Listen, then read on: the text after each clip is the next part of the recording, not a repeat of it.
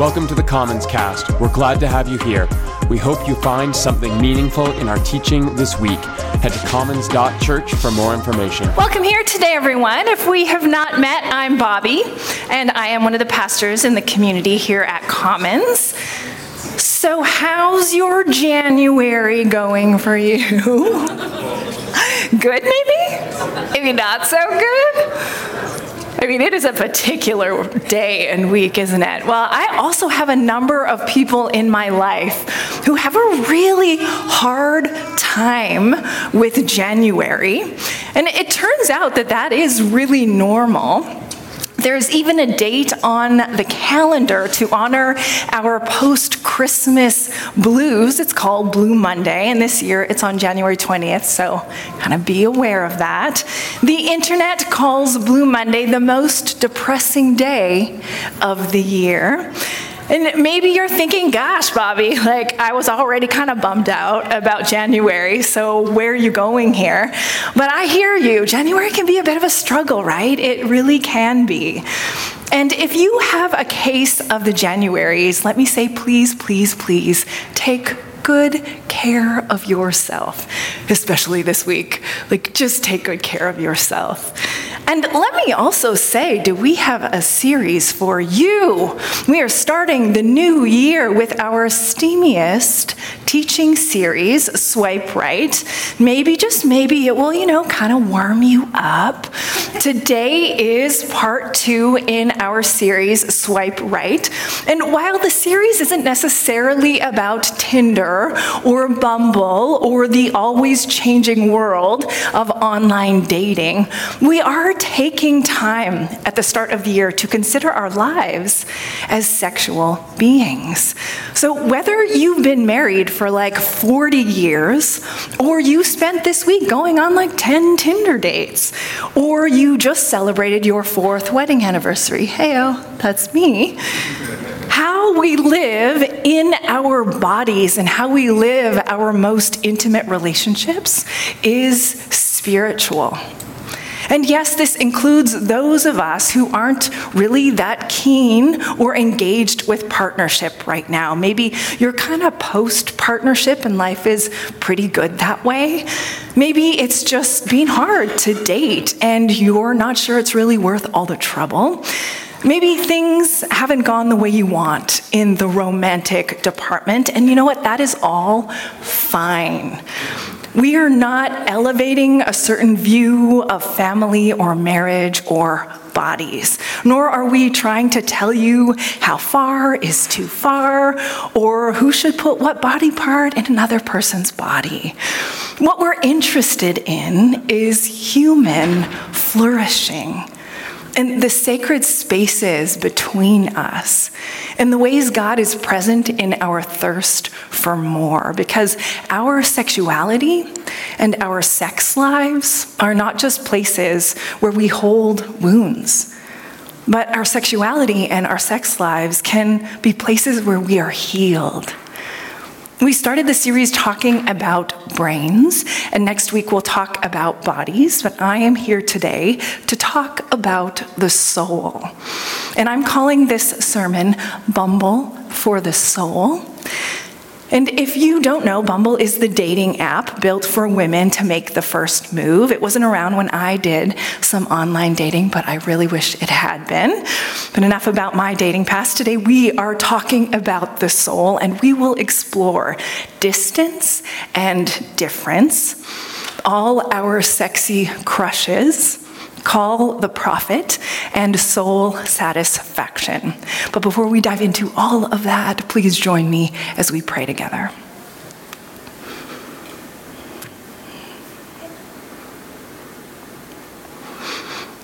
Our loving God, we name the fact that some of us have a really tricky time with this topic, with sex.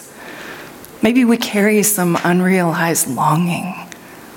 Maybe sex just hasn't been that great for us. Maybe we carry some trauma or pain, and it makes us feel pretty scared, alone, sad. Thank you that you aren't distant from our sex lives, We can turn toward the mysterious ways that you welcome our learning. And you trust us with our own story. And you hope for wholeness in our bodies and brains and souls. Jesus, you show us what it means to be human and what it means to meet the divine in our own skin and the skin of another. So, Spirit, won't you guide us towards a more healed and a more whole sexuality, we hope, with great care.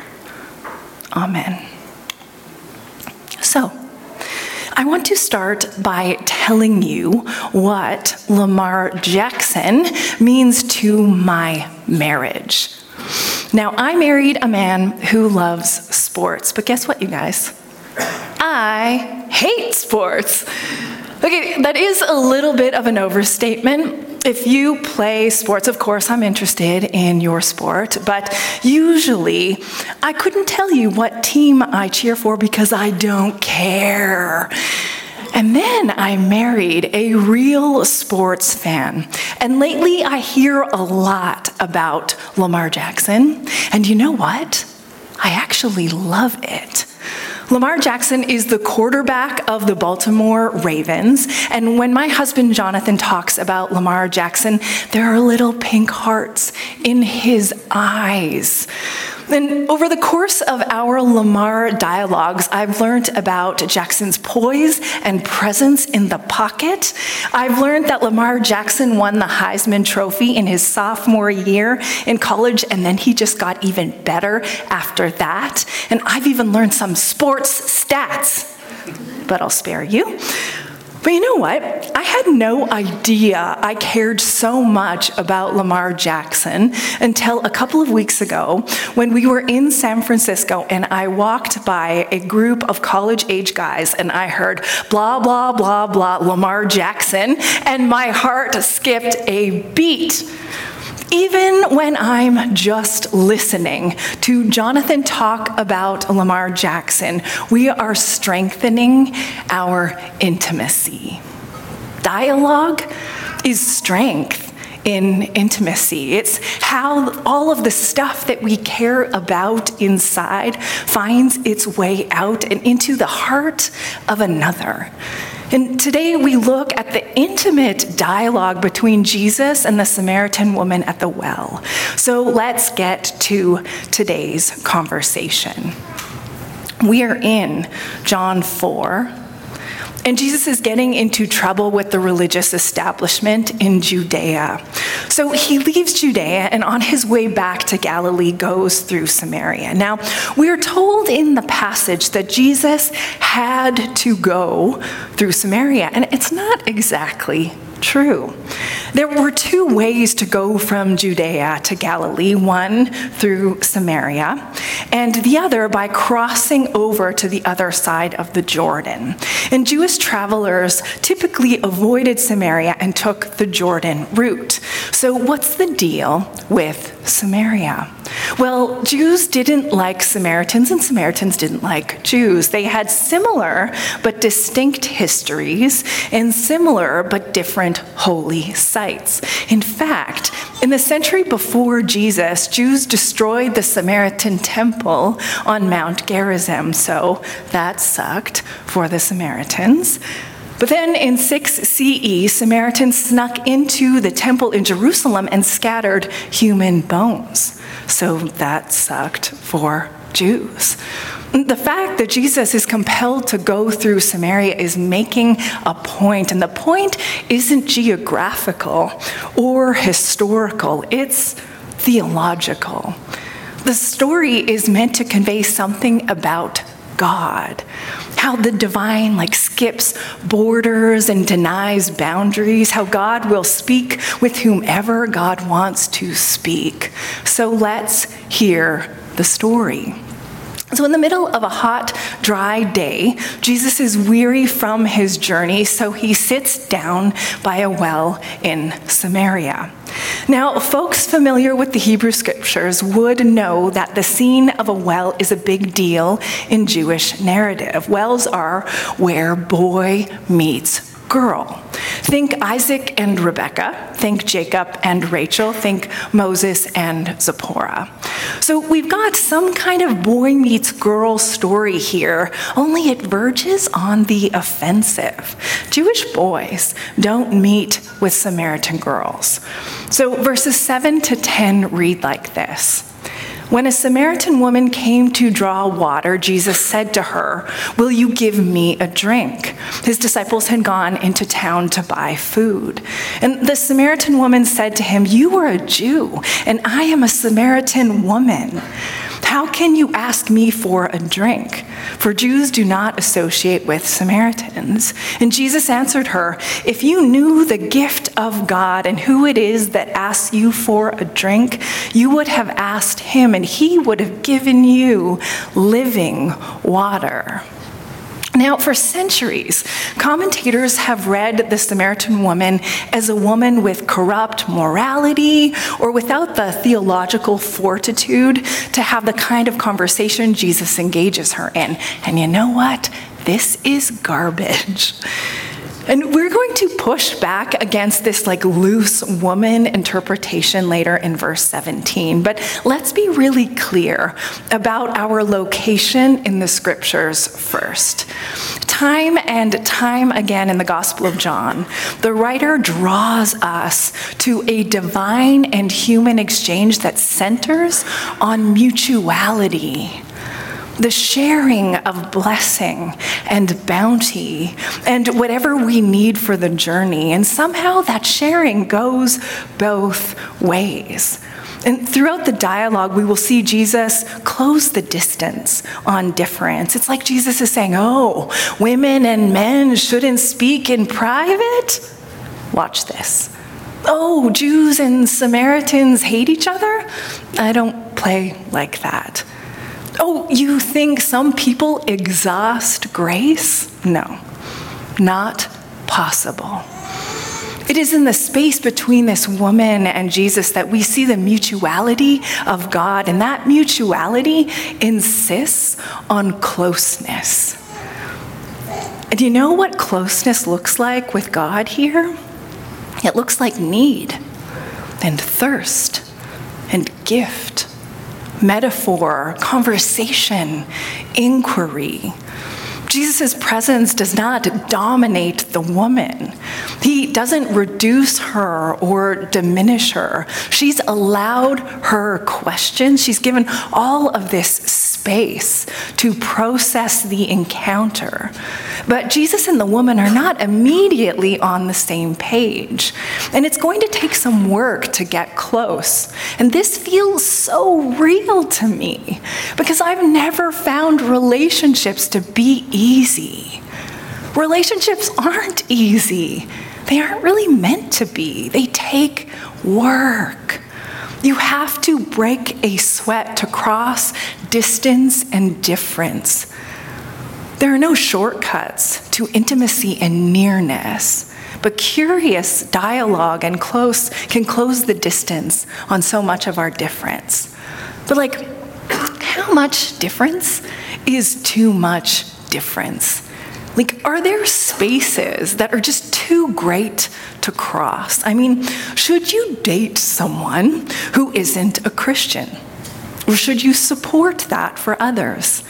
What happens if you do marry someone who is a Christian and then years later he or she changes his or her mind about faith? Because that can happen. So what then? And how do you know when your sexual proclivities are right for you or right for the person that you are with? As a pastor, people ask me these questions all the time, and I always have all the answers. I'm kidding, of course, but I do think about this stuff a lot. I once knew a rabbi in Vancouver who used to bless mixed faith couples in synagogue. Jews and Christians forming family.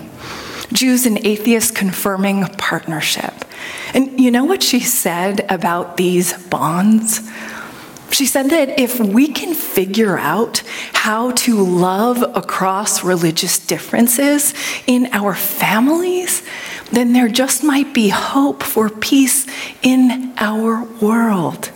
Now, I am not saying that you have to agree with her or want interfaith relationships for yourself or for your kids.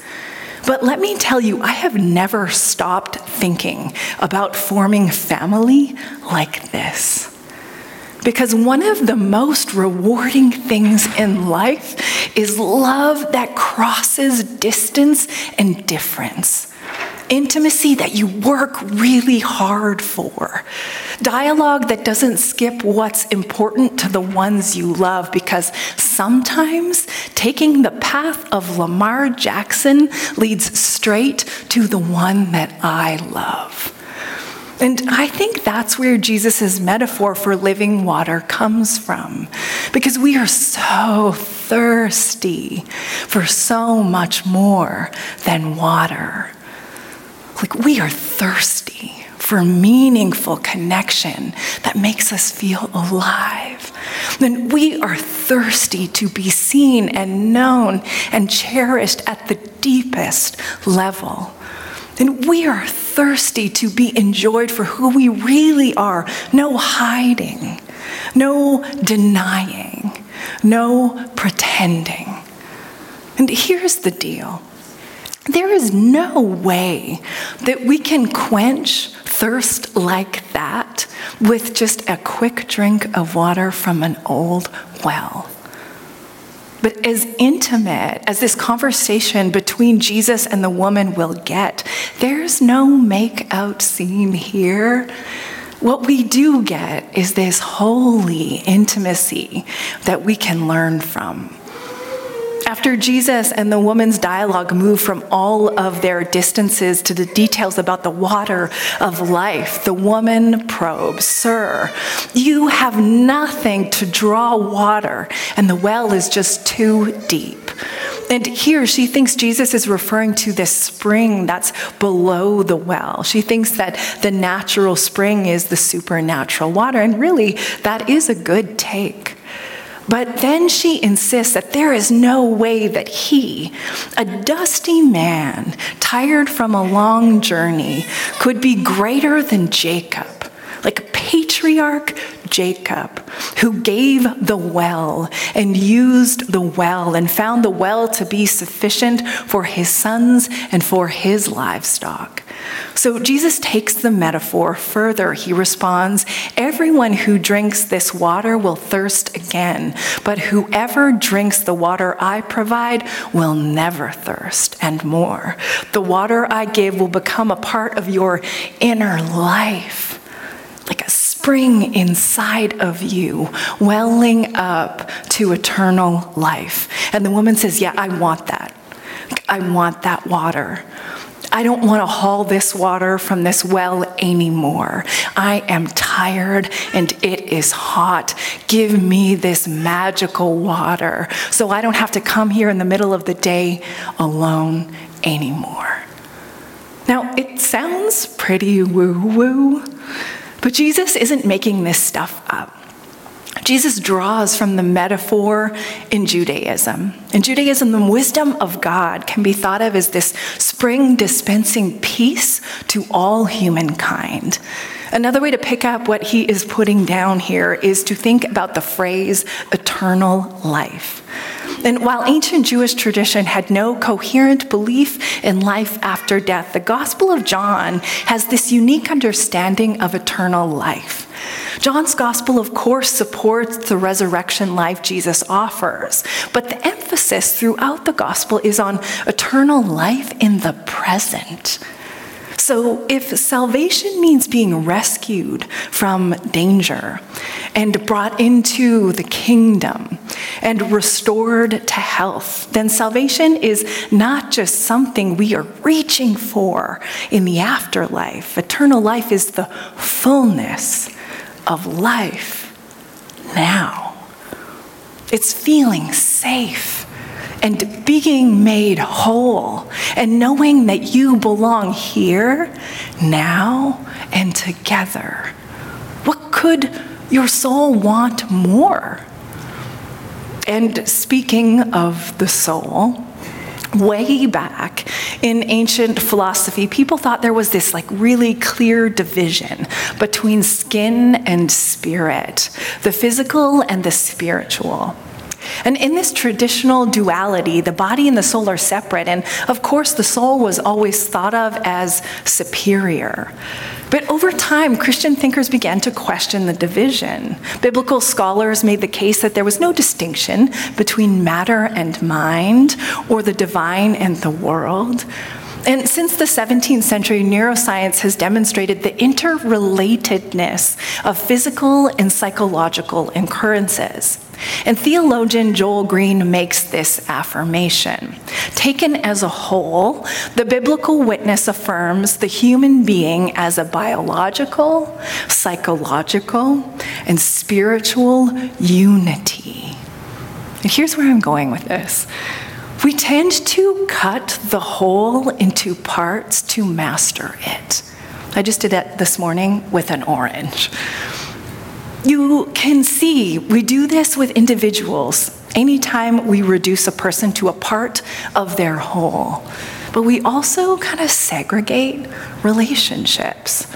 We divide relationships up all the time. I want this kind of friendship with this person. I want this kind of intimacy with this person. I want this kind of hookup with that person. And we peddle a smaller humanity when we divide it up. But what if God's love to us flows through all relationships? And when we put our relationships together, we find ourselves whole.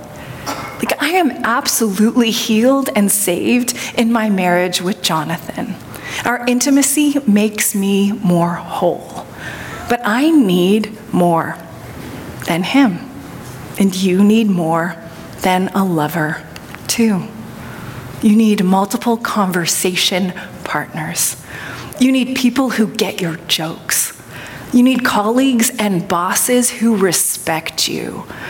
You need mentors and young people who look up to you. You need adversaries to sharpen and tame you. You are going to see beauty and attractiveness in more people than just your partner. And you will have friendships that have nothing to do with your faith. And you are welcome to learn from people you aren't trying to change. Every interaction, every spark of connection, every intimate exchange holds some potential to heal you.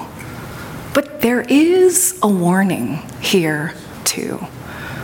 If you need more than a person can give you, if turning towards one person means the betrayal of another, if an exciting connection is taking you away from your honest self, then there is more work to be done in your own soul. There is likely a hidden part of yourself that you need to look at in the light of day. So back in the story, there's this deeper complexity to the woman revealed in the middle of the day at that well. Jesus told her, "Go, call your husband, and then come back." "I have no husband," she replied. Jesus said to her, "You are right when you say you have no husband. The fact is, you have had 5 husbands, and the man you now live with is not your husband. What you have just said is quite true." Now, it is important to notice what Jesus does not say.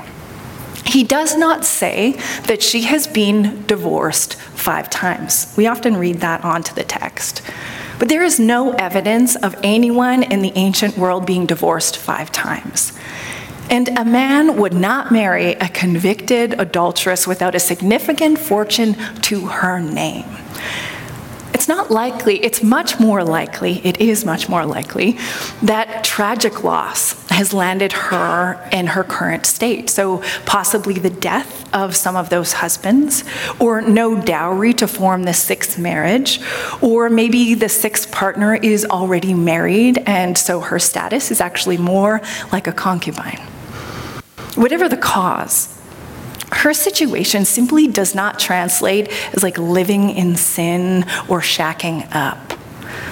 Add to that another thing Jesus does not do here. He does not offer her forgiveness. There's no rebuke, no condemnation, no shame. The woman is not the one who needs forgiveness here. And for centuries, men have interpreted the woman's story as if her life was marked by some gross impropriety. But the truth is that she has little to no agency when it comes to her marital status. So when the woman shows up at this well all alone, because her history does make it hard for her to be around others, Jesus meets her right where she is.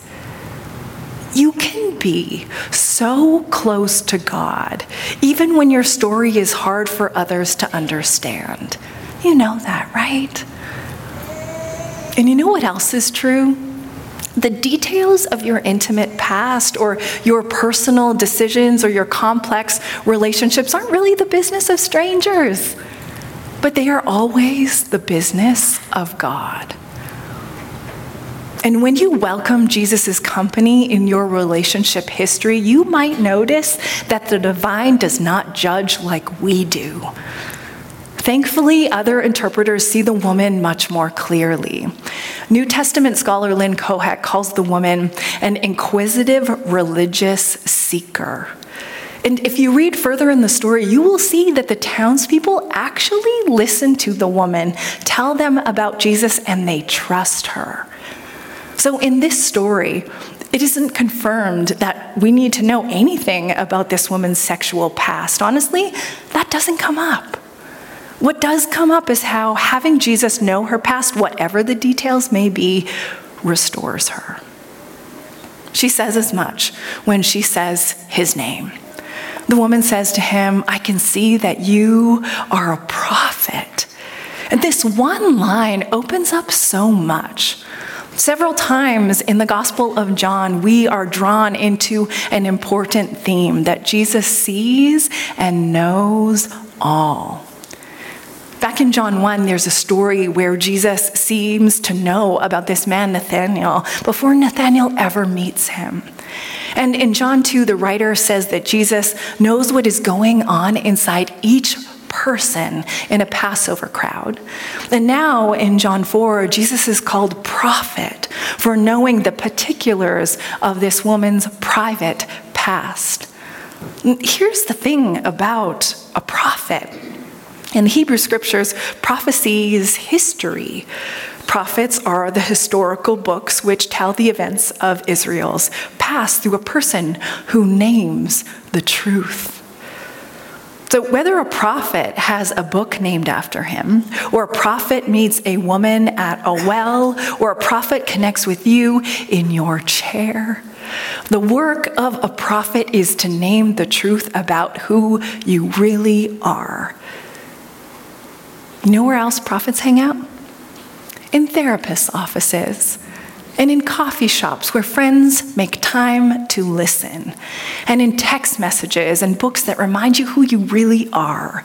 I believe that we convey the prophetic to each other. Anyone who sees you and moves you along in your story toward healing and wholeness is a holy prophet. If we hope to fix the broken parts of our sexuality, we need to name the truth for each other. You likely will not hear a voice from heaven telling you how to live your sex life. You have to trust yourself and the holy prophets who love you. There is no other way. So here, let me kind of give it a try. Your sexual past does not determine your future. And you can move past the abuse done to you because it was never your fault. And you do not need to follow someone else's rules as if God would be so far away from your own soul. If you can't or don't know how to live the truth of your life, please talk to someone. I'm not saying that your friend or your therapist or your pastor will always get it right, but you will know it when they do. You will know it in every part of your being. It will be like living water for your soul. So back to the text. The woman said, I know that Messiah called Christ is coming, and when he comes, he will explain everything to us. Then Jesus declared, I, the one speaking to you, am he. Like, what a microphone drop moment. It's like finally they are standing there and they are like face to face. Now, you may not have noticed an interesting progression in the text, so let me point it out. First, the woman calls Jesus a Jew, highlighting their differences. And then she calls him sir, as the distance between them dissolves. And next, she declares him prophet. It's this leap of intimacy when she feels seen. And finally, she wonders if he's the Messiah, transcending their human interaction. And I love the freedom that she has to find her own way. I mean, could anything be more satisfying? She is so moved that she leaves her water jug behind and she bumbles into town saying, come and see a man who told me everything I ever did. And Jesus does not force her to stay by the well until she fully grasps like who he is. I imagine her like running and him laughing and the disciples returning from town stupefied to find themselves in the wake of an encounter like this. It's like their chemistry is still sparking in the air. I mean, maybe it's not sexual, but it's like not sexual. Because the sexual is always about our inner lives. The work of the soul is sexy.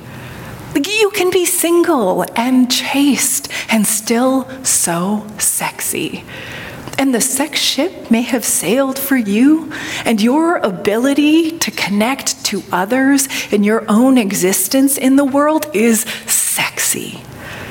And you can do it 2 times a week with your partner of 15 years and still find ways to heal each other in the bedroom, because that is sexy. The point isn't to become some sex god or get everything that you think that you want. The point is to find in your sexuality something that reaches into your soul, into the deepest part of who you are. And then when you get there, to find God waiting for you too. In the middle of a hot day, when you thought you were alone, someone might ask you for a drink. And your soul will finally feel safe in love. And maybe even met by another. Please join me as we pray.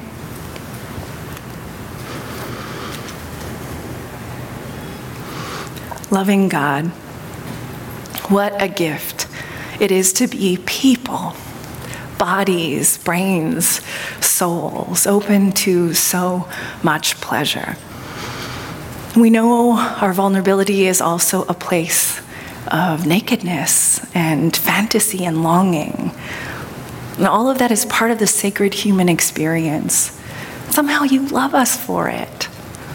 For those of us who want more healing, more wholeness, and more joy in our lives, won't you invite us into those sacred spaces? May our imaginations be renewed as we live in the world that you have made with care for all of creation. God, will you help us to be good, gentle, attentive lovers? Help us to be clear and compassionate and patient partners. And if we are still waiting for an encounter that could bring us into just a new chapter in our lives, will you show us the way? So, Spirit of the living God, present with us now. Enter the places of our longing and our woundedness and our desire, and heal us of all that harms us. Amen.